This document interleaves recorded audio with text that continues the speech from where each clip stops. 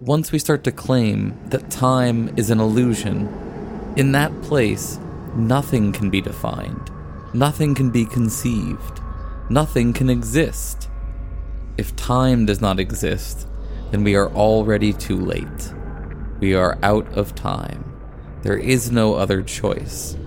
All there is left to do is embrace the void.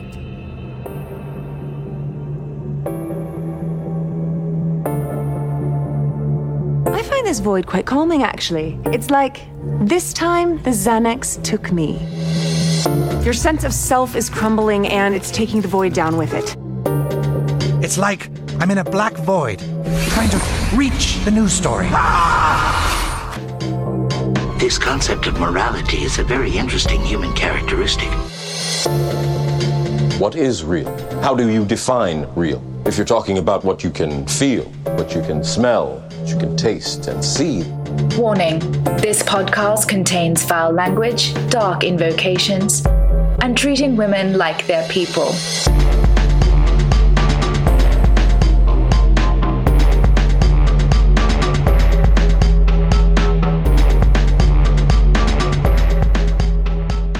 Welcome, friends, to episode 98 of Embrace the Void, where eat the rich is not a metaphor, and we just got a fresh batch of pedos, so dig on in.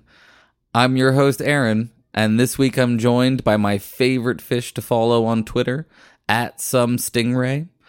He's well-versed in the world of Indian philosophy, and the first to suffer our new realism lightning round. Before we get to that, though, just a note. These interviews are likely to be the format for the foreseeable future.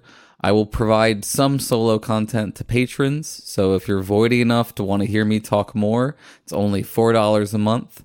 That money goes to editing the show and hopefully soon providing some transcripts of these discussions. If you're enjoying the new format, please go to iTunes or wherever you podcast and leave a positive review. If you're not enjoying the new format, please come join us on the Philosophers in Space Embrace the Void Facebook group and tell me how to do it better. Okay, that's it for housekeeping. Let's go fishing. My guest this week is Philosophy Twitter's favorite anarchist fish, @SomeStingray. Ray, would you like to say hi to the Void? Hey, thanks for having me. Thanks for being here. I mean, you live in the Void all the time, I suppose, down there at the bottom of the sea, but I'm glad we could finally get you on. Yeah, glad to be here. Lots of stuff I want to chat with you about. You are, I think, one of my earliest and favoritist philosophy Twitter follows.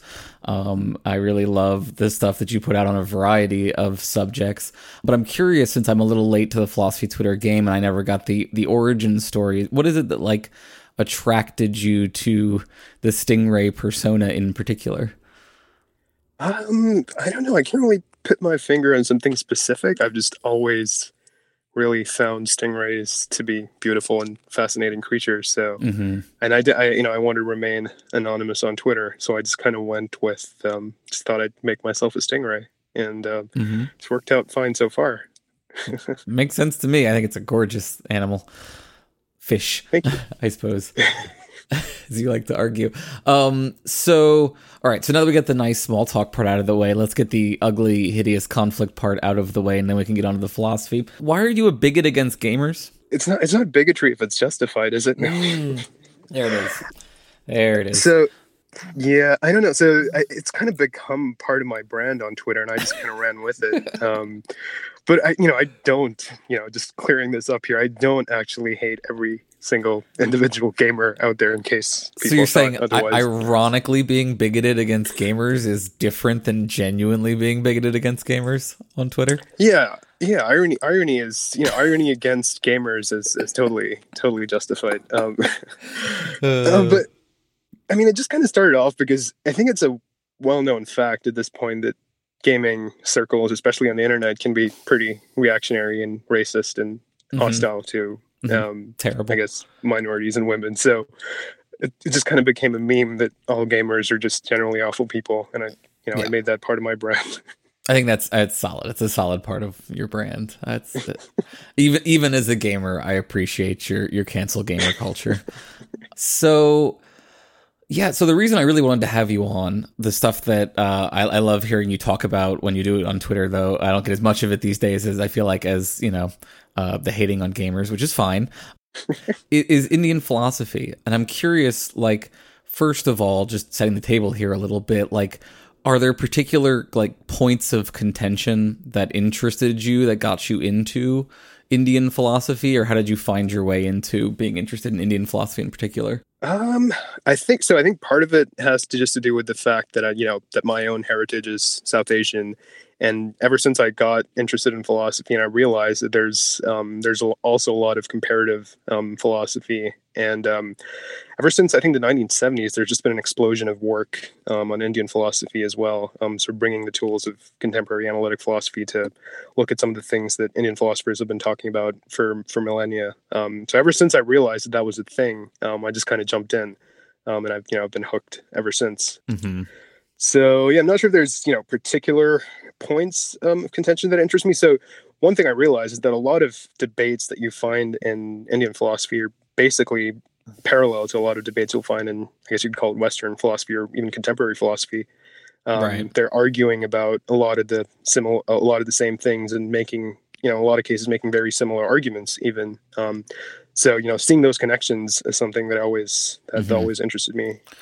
Is there a particular example of that synchronicity that you like, that you're particularly into? I think, so I think this is something that interests you as well. So the question of whether or not there is such a thing as a self, and if there is, what that might actually be. That has a long and fascinating history of, arguments going back and forth in Indian philosophy. And, there's a lot of, at least, I guess, I don't know, it's probably since David Hume that whole debate kind of got reignited in Western philosophy as well. So there's a lot of interesting parallels there. And I think, both disciplines can learn from each other. Yeah, absolutely. I think I was really blown away in grad school when I took Indian philosophy that, like, not only were they making similar arguments, but they were also out in front on a lot of arguments in particular, like especially interesting arguments about the relationship between the self and God and reality. Yep. And like the way that those things can interact. I feel like they were way ahead of even what, was being done in Hume's time, and then were often confirmed in a lot of their applied theories by modern psychology more and more, it seems like. So there's also a lot of fascinating research that sort of brings the tools of psychology and neuroscience to these issues. And I think on the question of the self, I think it might, I'm just speculating here, but I think it might have to do with just the fact that Christianity was so entrenched in Europe that the no self or sort of alternative views of the self didn't really get as much attention in European philosophy. That's just a guess.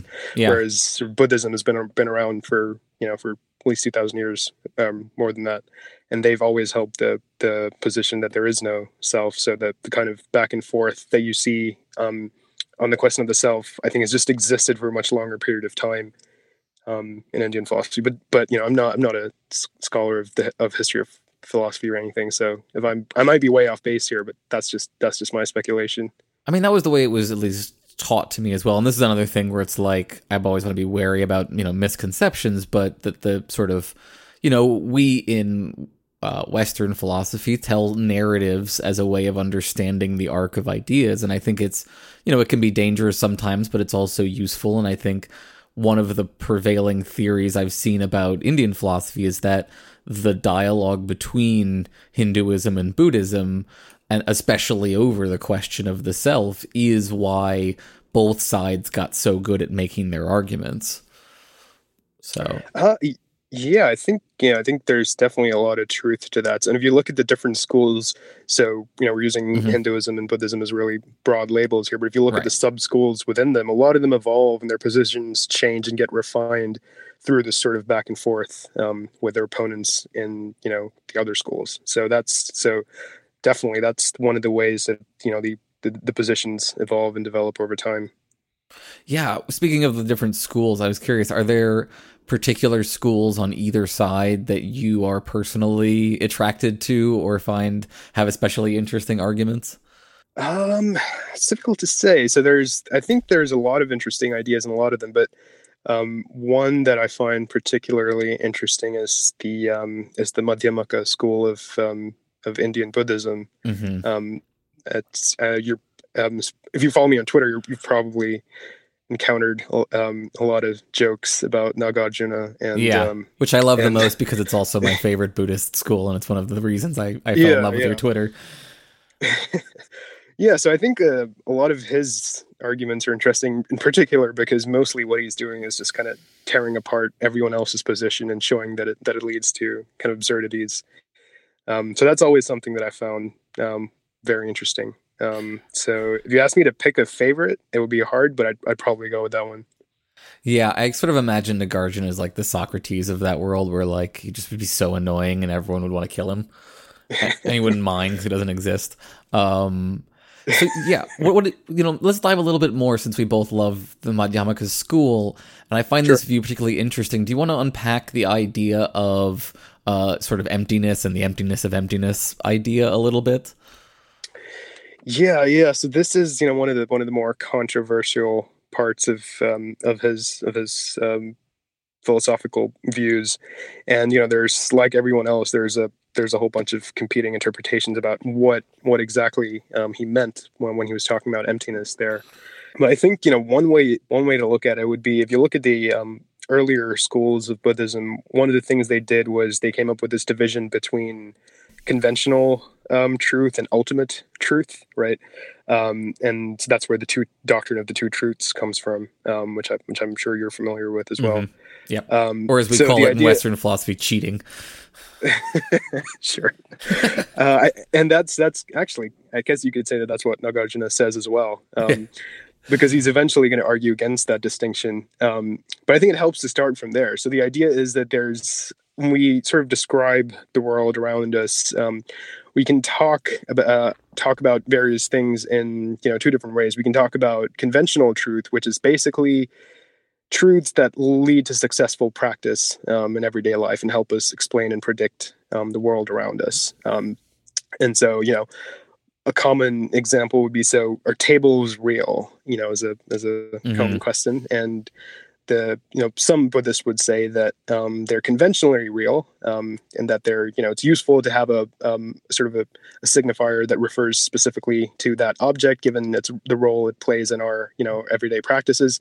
But at the ultimate level, it's just, symbols arranged table-wise, I guess would be one way to put it. Mm-hmm. Dharma's arranged table-wise, right?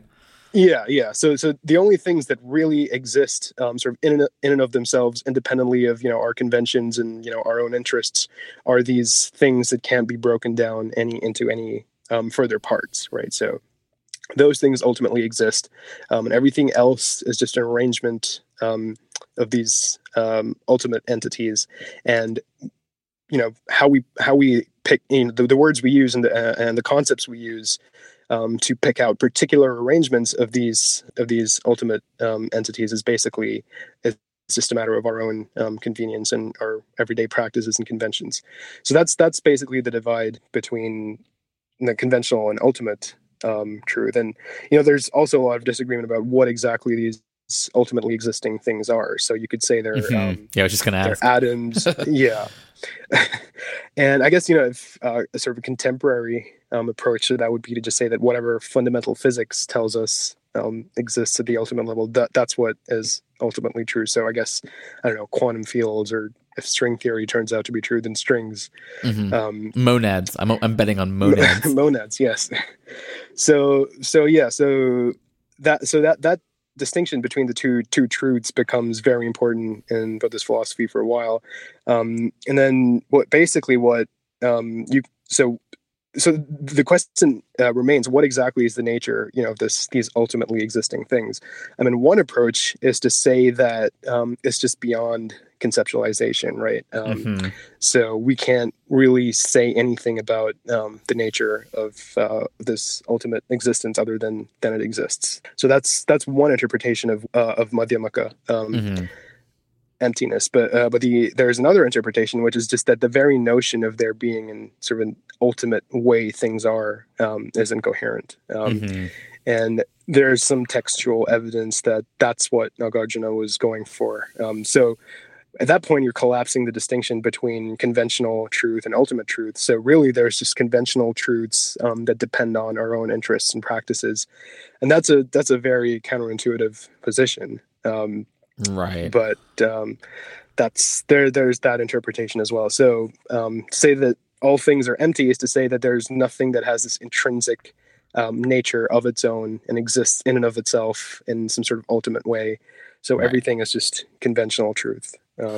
So yeah, there's different interpretations, but that's I happen to think that might be, most what Nagarjuna himself would have been most sympathetic to, but I also find it very hard to kind of accept.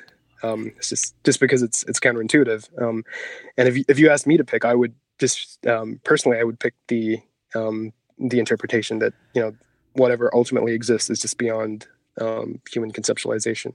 Yeah, more of a like Kantian noumena things as they are in themselves kind of. Yeah. But I'm sympathetic to the second interpretation, partly because I'm very sympathetic to the idea of codependent arising, which also plays a big role in this. The idea that like,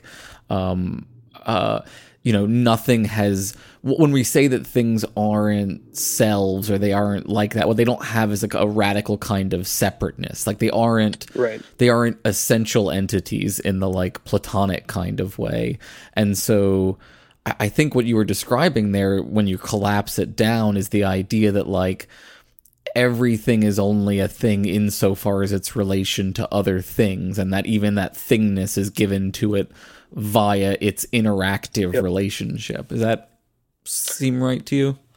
Yeah, I think that's one way to put it. But then there's, I think there's another question you could raise is, are those interactions in some sense ultimately real, or how exactly that would work? Yeah, but that's. Yeah, so that's where things get tricky. Right, exactly, because like then you get to the question of, well, in Buddhism, what's reincarnating? And the answer that they'll give is it's a densely packed nexus of causal interactions.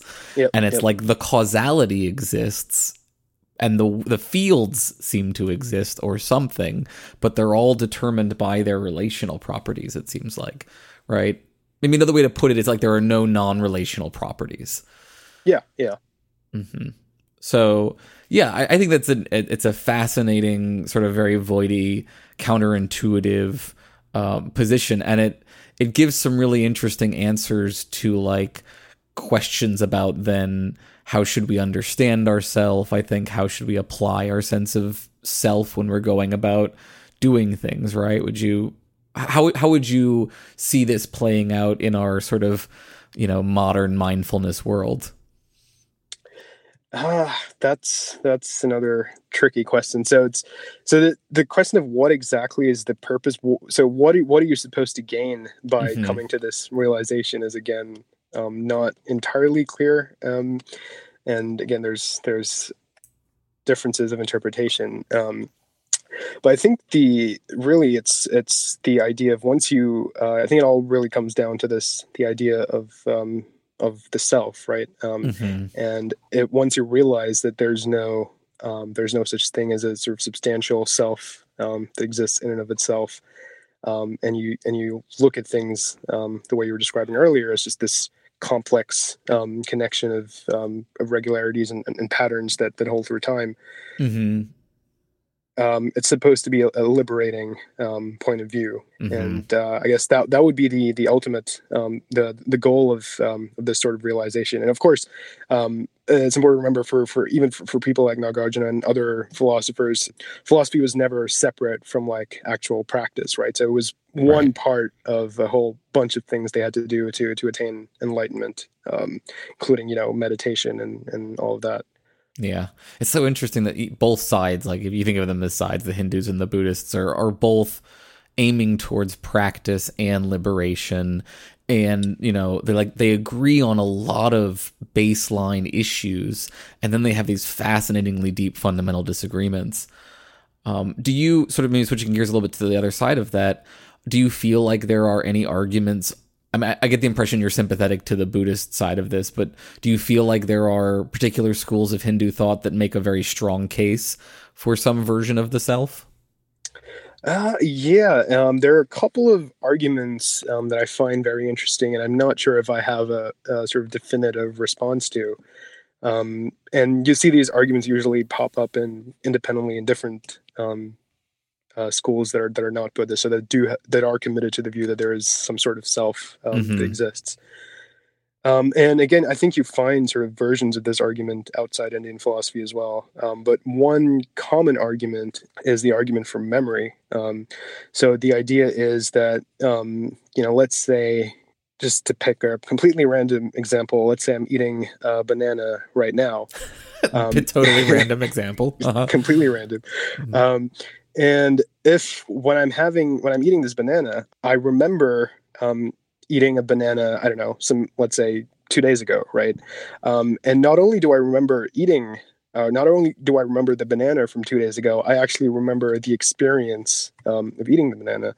And the basic idea is, if there's not one single entity that existed at both points in time, those sorts of experiences wouldn't make any sense. So the common sort of example used is, one person can't remember the experiences of another person, right? I can't remember something that you experienced. So for me to have that, remember an experience I had earlier, I had to be present at both points in time, and that's the only way that I can make sense of experiences like that. So if that's the case, then there is some sort of persisting entity over time. We don't know yet. There's nothing much we can say about the exact nature of that entity, and so they have independent arguments to show that it's a non-physical thing and that it's eternal and all of that. But at the very least, if an argument like this is successful, it shows that there's some persisting entity, which is obviously something Buddhists wouldn't want to accept. Right. But I'm not sure if the argument actually works. And we should highlight something there that we haven't highlighted so far that's useful, which is the persisting part. That what's actually up for debate here is there an entity that persists for more than one moment? Because one of the ways that the Buddhists get out of the how can you claim there are actual entities thing is that they don't think that any of those tiny irreducible things lasts for more than a moment, right? As I understand it.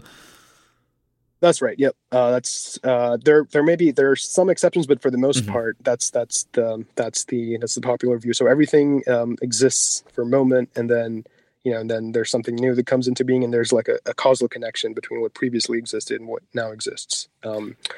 So it's really a question of whether there is such a thing as a persisting self. That's really up for debate at this point.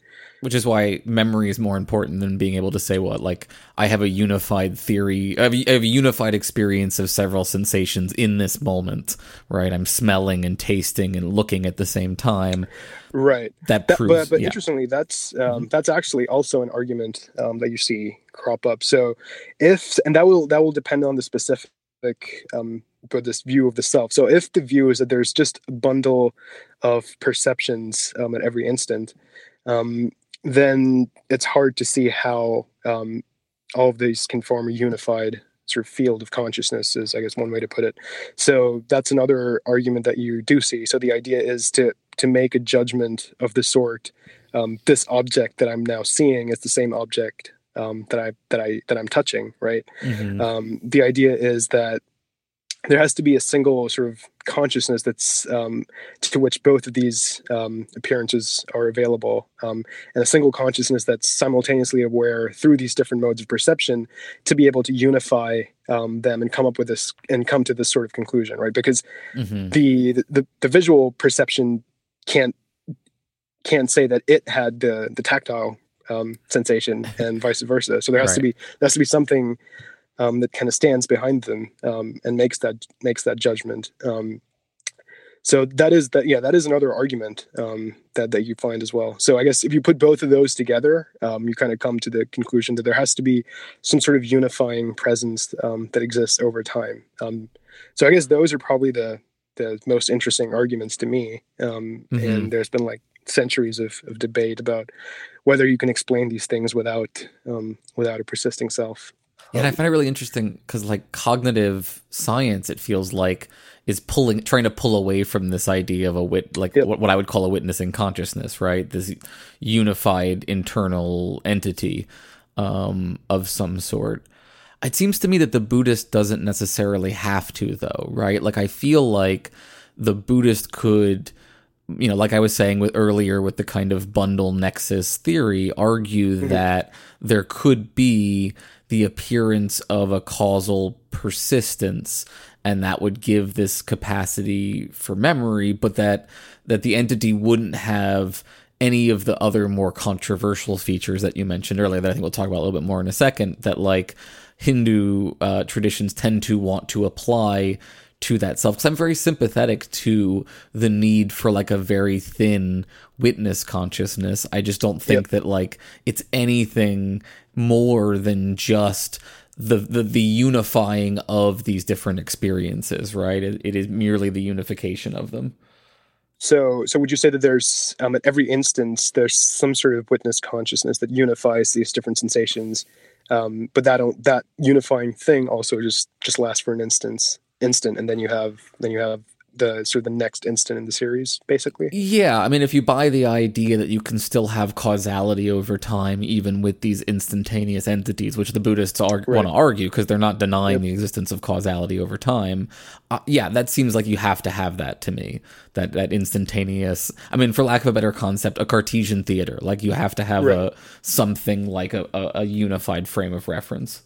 Yeah, so I guess that so if you accept that, then I guess you could say that there's something like that, but even that only exists for an instant and doesn't persist through time. So you could have a modified view, I guess. But I guess the question that still remains is if that only lasts for an instant, if you can still account for the experience of recognition or memory, and if you really do need something that persists through time for that, and that's something that it keeps me up at night, but I don't really have an answer.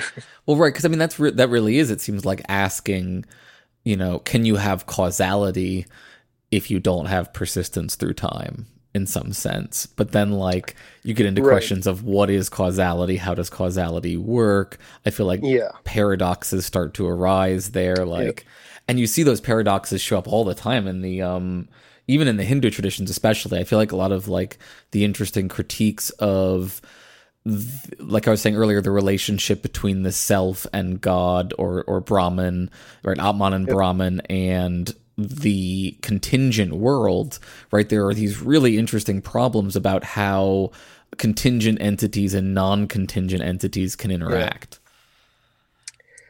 Yep. Yeah. So there's lots of different models of causation that then come into play as well. I mean, I think so. We were talking about memory, and one kind of common response is that even if every every instance of cognition or consciousness only exists for an instant, if it can pass on information to the next one, then you can, as long as that information keeps getting passed on to the next instant in the series, then that might help explain how you can remember something that happened in the past, even if you didn't sort of persist through time from that moment to now, as long as the information was passed on. So that's one very common kind of response to that argument. Do you feel like, in terms of the comparative philosophy stuff, do you feel like it's useful to talk about trying to, like, describe Buddhist, for example, Buddhist ethics, describing it in Western ethical terms? Like, is it useful to try to say Buddhists are utilitarians or something like that?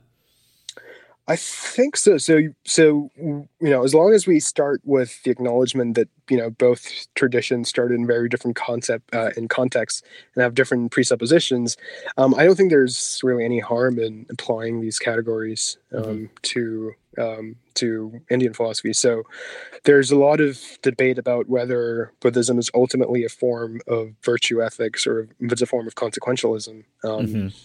Or maybe it's even some sort of synthesis between the two. But yeah, I think I don't. So I know some people do object to that sort of analysis, but I think it can actually be clarifying. So I think it's useful, to apply that sort of analysis. So what's your take then on that particular debate between I'm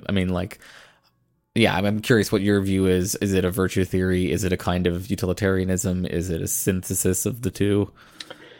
I think it does, for Buddhism at least, I think it's ultimately a form of consequentialism, but I think what I would say is that the way to maximize or the way to get the best consequences is for everyone to cultivate certain virtues. So it is a form of virtue theory, but it's kind of it's grounded in ultimately a form of consequentialism is what I would say.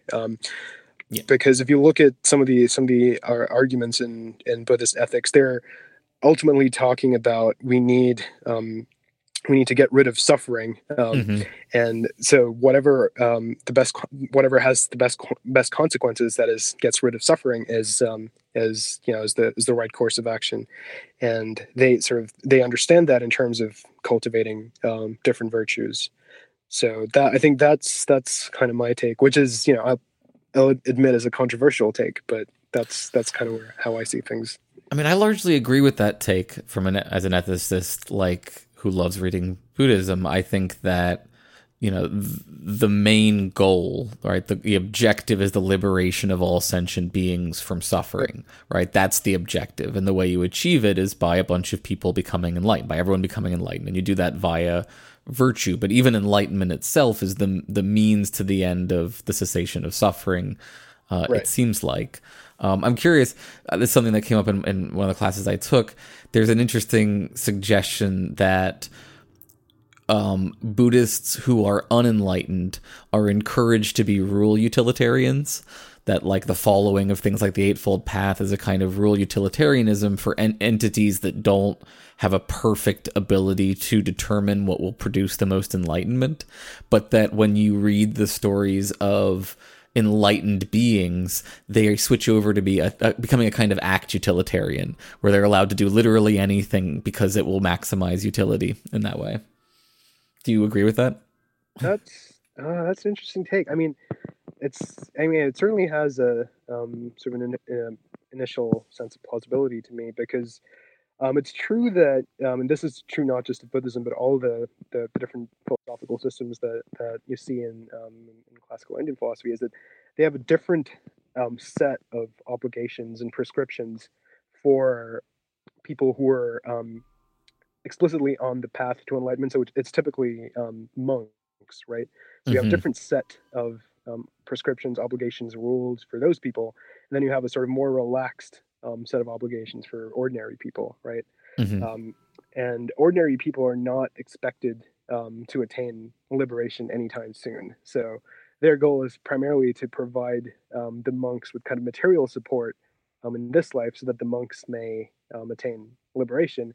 And giving them that kind of support gives ordinary people a better rebirth, which puts them in a better position to attain liberation, later down the line. It's a very communist method of liberation, right? yeah. So I think what you said is true. So they wouldn't. And you wouldn't expect an enlightened being or a monk to have the same set of obligations or same recommendations on how to go through life as you would an ordinary person. So there's definitely that kind of pluralism in Buddhist ethics, I think. What do you think about Hindu ethics? Is it substantially different, or is it sort of largely similar but with different metaphysical assumptions? I think it would. So again, I think it would come down to ultimately being more or less similar. There's different points of emphasis, right?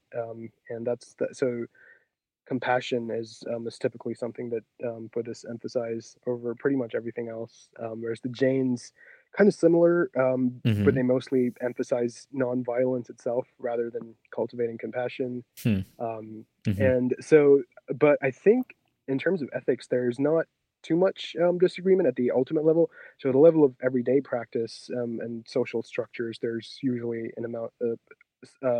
some amount of disagreement about what is the best way to organize society. But at when it comes to the goal and the way to get there, there's not too much difference, is what I would say. Fair enough. Do you feel like there's any other major misconceptions that especially Western folks who haven't looked at this stuff very much might have about any of these traditions that are important to clear up? I think one misconception that still kind of persists is that Indian philosophy is sort of only concerned with theological questions, or is only is primarily a sort of mystical tradition or something like that. But I think that can pretty easily be dismissed if you actually look at what these different traditions are saying. And it's increasingly, I think, it's being recognized in sort of in the academia as well. And people are seeing that there's the Indian philosophers were for millennia arguing about mostly the same things that Western philosophers have been arguing about, and they're based on similar methodology as well. Of course, there are important differences, but the whole idea that you proceed by weighing out a position, giving arguments for that position rather than just asserting them or appealing to mystical intuition. So you're providing these arguments, you're considering possible objections, replying to those objections, refining your position.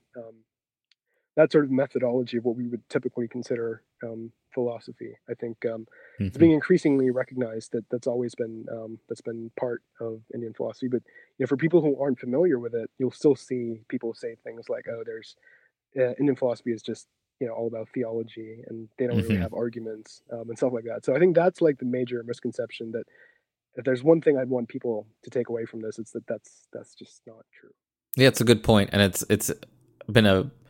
it's been nice in my lifetime even feeling like philosophy is getting better about this kind of ideological slur towards other non-Western traditions by seeing them as not rigorous, right? And I think that is good. Do you feel like there are particular texts that have come out recently that would also maybe be accessible to non-experts that convey some of these ideas and sort of convey that there is this connection between these traditions? Yeah, so there's quite a few sort of introductory books on Indian philosophy. There's some that look at particular traditions, and there are some that look more broadly and sort of give you an overview of the different traditions, the different schools of Indian philosophy, and what the kinds of things that concern them. So I think if we're looking at texts for people who aren't too familiar with this stuff, we're talking about Buddhism earlier. So Buddhism is Philosophy by Mark Sideritz is one of my favorite books as sort of introductory look at Buddhist philosophy in India. It goes over the different schools of Buddhism, how they developed, their arguments against non-Buddhist traditions. And you can see when we read that, it becomes pretty clear that this was you see a lot of rigor and technical argumentation and all of that that you would expect to see in philosophy. So that would be one book, and I guess there's another book, an introduction to Indian philosophy. I think, or it's called by Roy Parrott, and that doesn't look just at Buddhism, but basically looks at all the different schools, and rather than going over each school, it basically looks at different topics. So it's arranged according to different themes.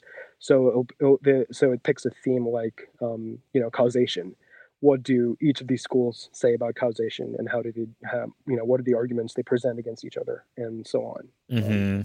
So those are the two books. That sounds really interesting. Great. I'm not sorry, I hadn't asked you about this ahead of time, but I'm curious. Do you look much at the way that Indian philosophy sort of bled over into Chinese and Japanese philosophy and blended with some of the other traditions there? No, so that's one of those things that I've wanted to do for a while now, but I haven't really got around to doing it. So, Buddhism is the obvious connecting thread. Sure. Buddhism went from India to China and then everywhere else, and a lot of the translations of the Sanskrit and Pali texts are you can find in Chinese. But I haven't really explored Chinese or Japanese Buddhism, unfortunately. I don't know if you have, but if you have recommendations, I'll be glad to take a look. I've looked a little bit at Zen Buddhism, like Zhuangzi kind of stuff. I'm certainly not as well versed as folks like Last Positivist, but I really like the connections between Buddhism and Taoism, especially. I am very interested in Taoism, and I think that there's some differences, but there's a lot of fascinating overlap, especially in their views about sort of the breaking down of the sense of independent self as that being one of the major roots of suffering, and that a lot can be done just by sort of letting go of the attachment to the idea of separateness. Yeah, that's really interesting. And there's also I read a little bit about like debates between Confucianism and Buddhism that happened in China. And if I remember correctly, one of the things the Confucians accused the Buddhists of was being too concerned with kind of otherworldly affairs, and that if everyone started following that, then there'd be a breakdown of society. So that was one of the arguments against them. And the other was simply that the Buddha was a foreigner and therefore a barbarian, and so Chinese people shouldn't listen to him. I don't usually take the side of the Confucians, but I mean, I think this is a critique. I'm curious what your thoughts are on this. That is worth considering with especially Western adaptations of mindfulness traditions, whether it's Buddhism or Stoicism. Like, I worry that some of these traditions do create a permission structure that allow people to avoid addressing substantial, serious social problems by telling them that the right way to address those things is to not be as upset that they exist. What do you think about that critique? Yeah, I think, I'm sympathetic to that as well. So I don't want to come across as being uncharitable to these traditions, but no, I mean, we're both clearly lovers of these traditions. Yeah. But I definitely sympathize with that. So I do think that, especially when we're talking about things like suffering, there's a way in which these traditions all seem to locate the problem of suffering is ultimately a sort of an individual thing, in that it's a product of your desires, right? Right. In some sense, your attachment, your own dispositions, which of course are shaped by a lot of different things, but ultimately that's kind of where that's kind of the origin of suffering. And the way to deal with that is to sort of an inner, you look inwards, sort of inner cultivation and meditation, not being attached, all of that stuff.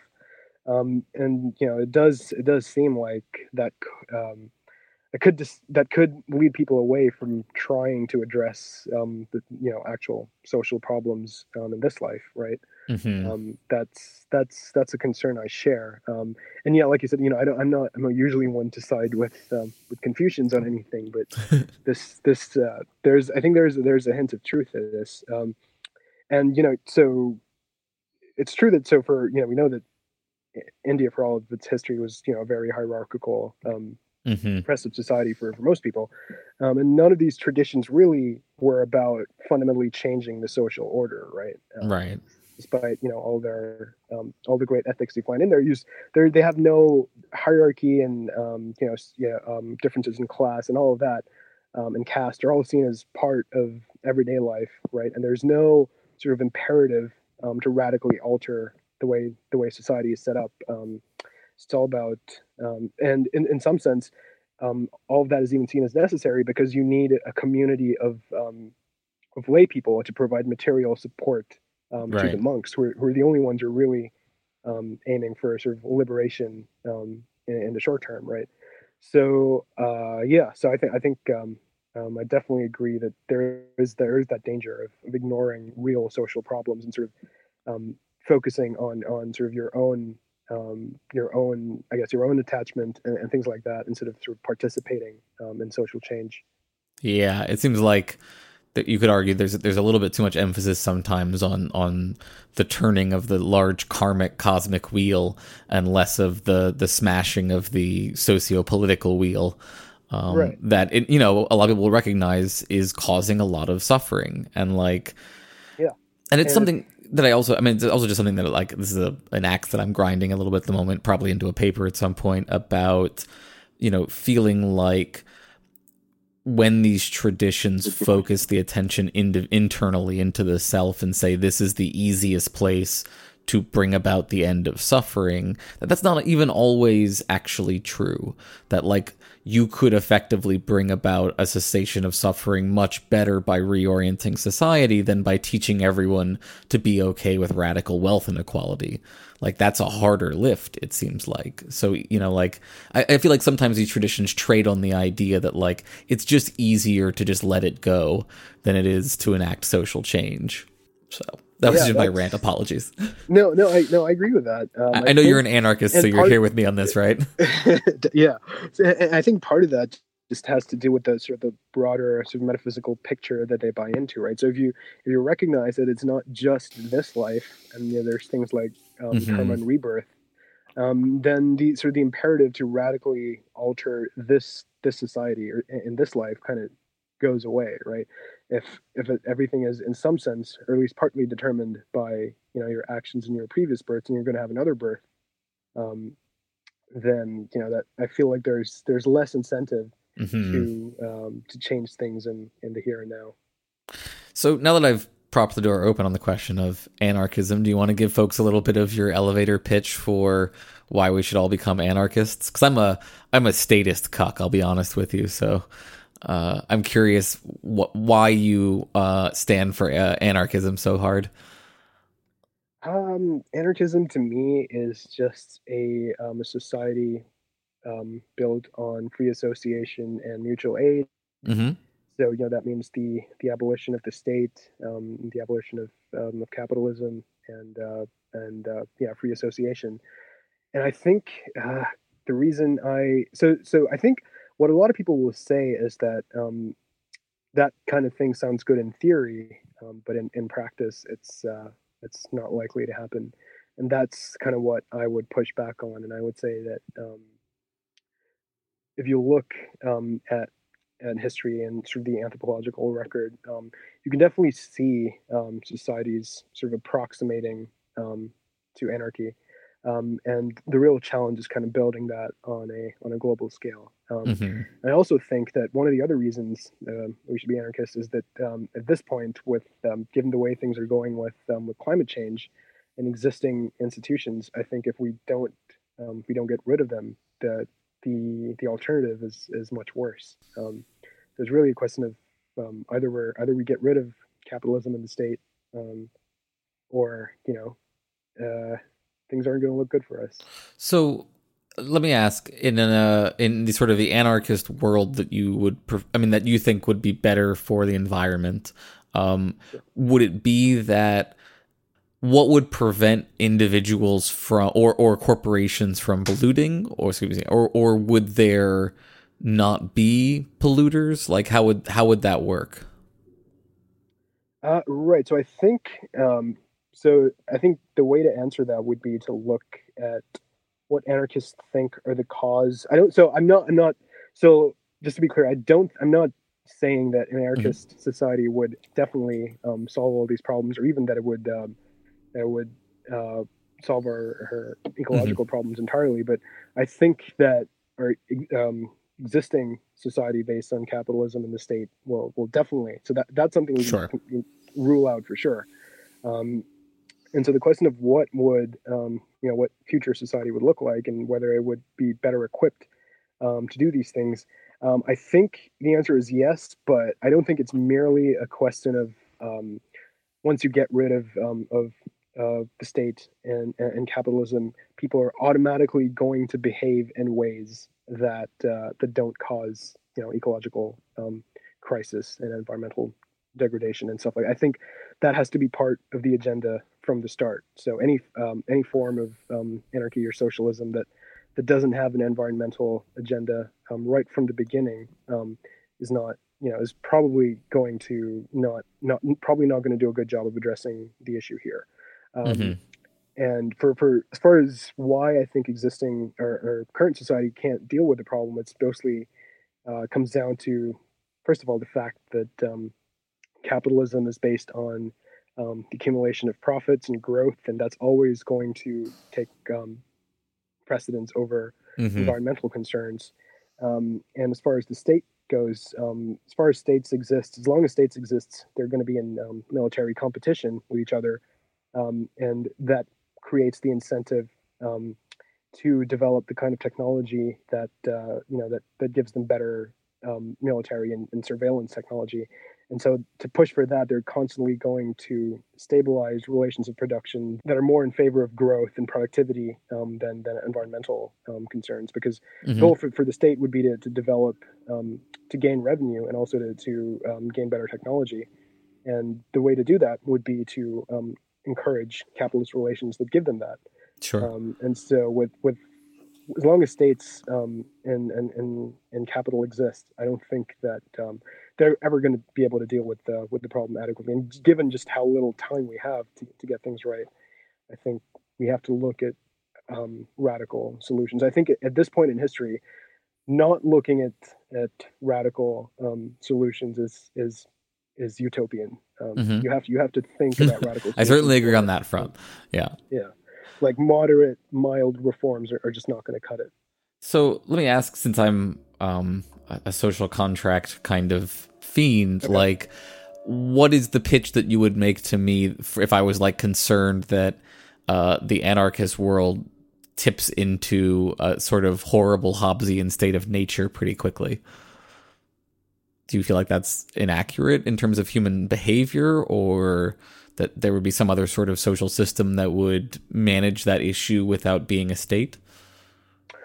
So I think that's so. If you look at sort of human history, what you see is not, especially in societies without the state.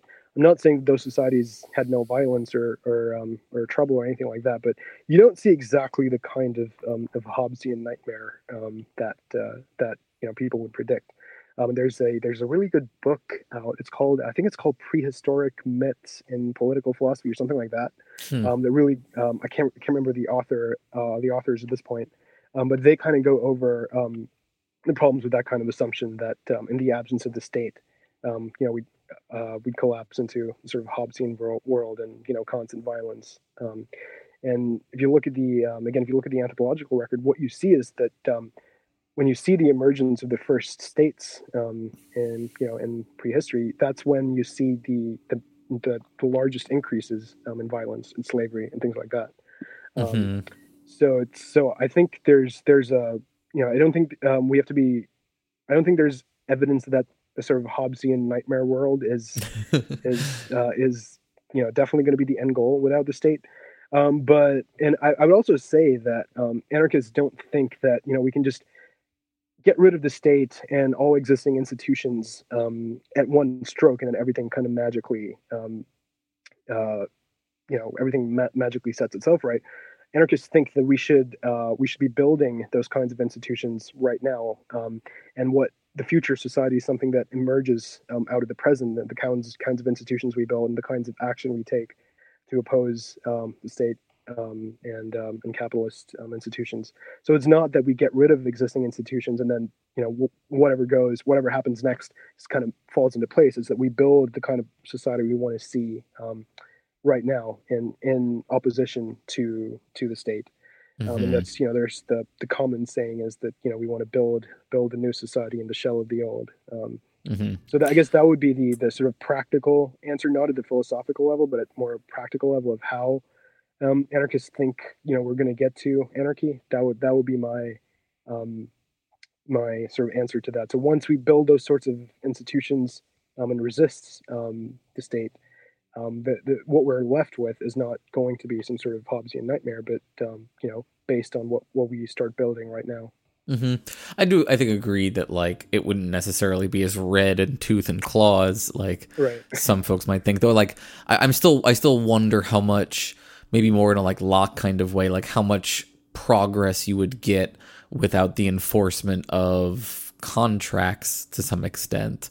And that, I mean, I'm also like just really like living under the rule of law, and I feel like the rule of law is pretty valuable, and like I'm a little I don't really want to give it up. I would rather see it applied more effectively to certain people than others, but I'm like, these are just expressing, I think you're making interesting points here.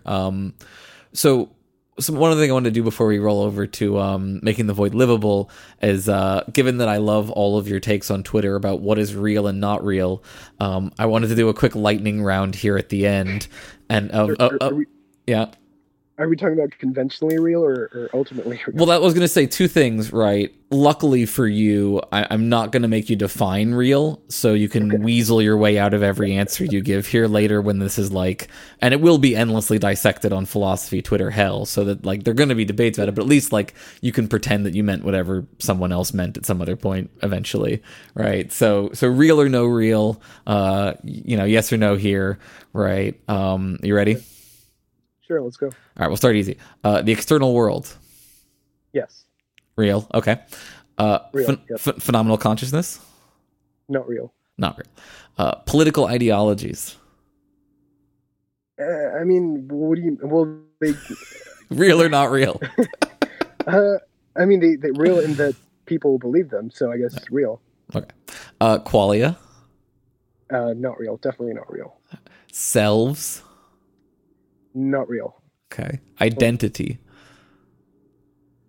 Identity? Just like identity in general? Personal identity, maybe? Oh, personal. Well, I guess, I mean, if we're talking about selves, then there's no, I don't think personal identity. Some people might think of those as being slightly different, potentially, right? A self could be a more robust thing than just like how you identify. Maybe. Maybe I want to say conventionally real, ultimately not real. Gender. That's just gonna be my cop-out answer to everything. Yeah, right. It's the Buddhist way. What about gender? Gender, I would say a real social construct. Yeah, a lot of these fall into the real social construct trick. Yeah. I think. Same with race, probably. I'm guessing. Yep. Same with race. Species. Same. Yeah. Morality. Definitely not real. Yeah, I'm pretty firmly in the error theorist camp when it comes to morality, so I'm going to say no to that. We may have to have you back on at some point to debate that. I'll defend error theory. To defend your error theory honor. Knowledge. Knowledge, conventionally real. Postmodern fish. Modalities. Oh, definitely not real. God. Definitely not real. Okay, I'll leave it there. Those are some good answers. It's quality work. Do you have any final thoughts? You to ask about free will, but let me ask. Were there any other ones that I should ask about? Free will. You're right. Free will. I should ask about. Yeah, I'd say. I don't know. So I changed my mind on this. I want to say not real, but I also want to say conventionally real. So you can pick. Did you change your mind because you listened to me talking about moral luck and now you're really skeptical? I think moral luck has always been part of it, but I've also been reading some of the literature from incompatibilists that's been challenging my compatibilism. So good. I think compatibilism doesn't survive. I'm glad to hear that. Or any other things that you would like to lay down your markers of real or not real on? Abstract objects, numbers, stuff like that. Definitely not real. Okay. Not even conventionally. Yeah, see, I don't know enough about philosophy of math or language to even make the jokes properly on that front. I feel like, but that's one thing I'm definitely right about. Fair enough. All right. So, anything final thoughts before we hop over to making the void livable? I think we've touched on some of the things we wanted to talk about. So I don't really have anything. I know. Asking final thoughts of philosophy people is like ridiculous because they're just going to start another fight. All right. Yeah, so, this is gonna lead to a bunch of interesting back and forths on Twitter. So we'll look forward to that. Amazing. So making the void livable. What do you got for us? What's making the void livable for you today? Bananas. What is it about the bananas? Why is it the bananas? Because what is not to like about bananas? Like, why would they're so perfect in every way? They're a monoculture that's probably about to go extinct. That's what everyone's saying to me, but I still have faith. And if you still have doubts about bananas, just watch Ray Comfort's video on bananas, and that'll convince you that it's the most perfect thing. So you're a banana changed nihilist? Is that what you're saying here? Yeah, I'm a banana creationist. I think bananas are the one thing that were created by God for humans to consume. Are there better and worse uses of bananas? Do you have any particular banana recipes you'd like to share? So I'm a banana purist in the sense that I think you should just eat bananas and not do anything else with them, like not put them in other things. Not even like banana bread? No, just eat the banana. I think that's going to be my most controversial take of everything I've said on this podcast. But that's, yeah.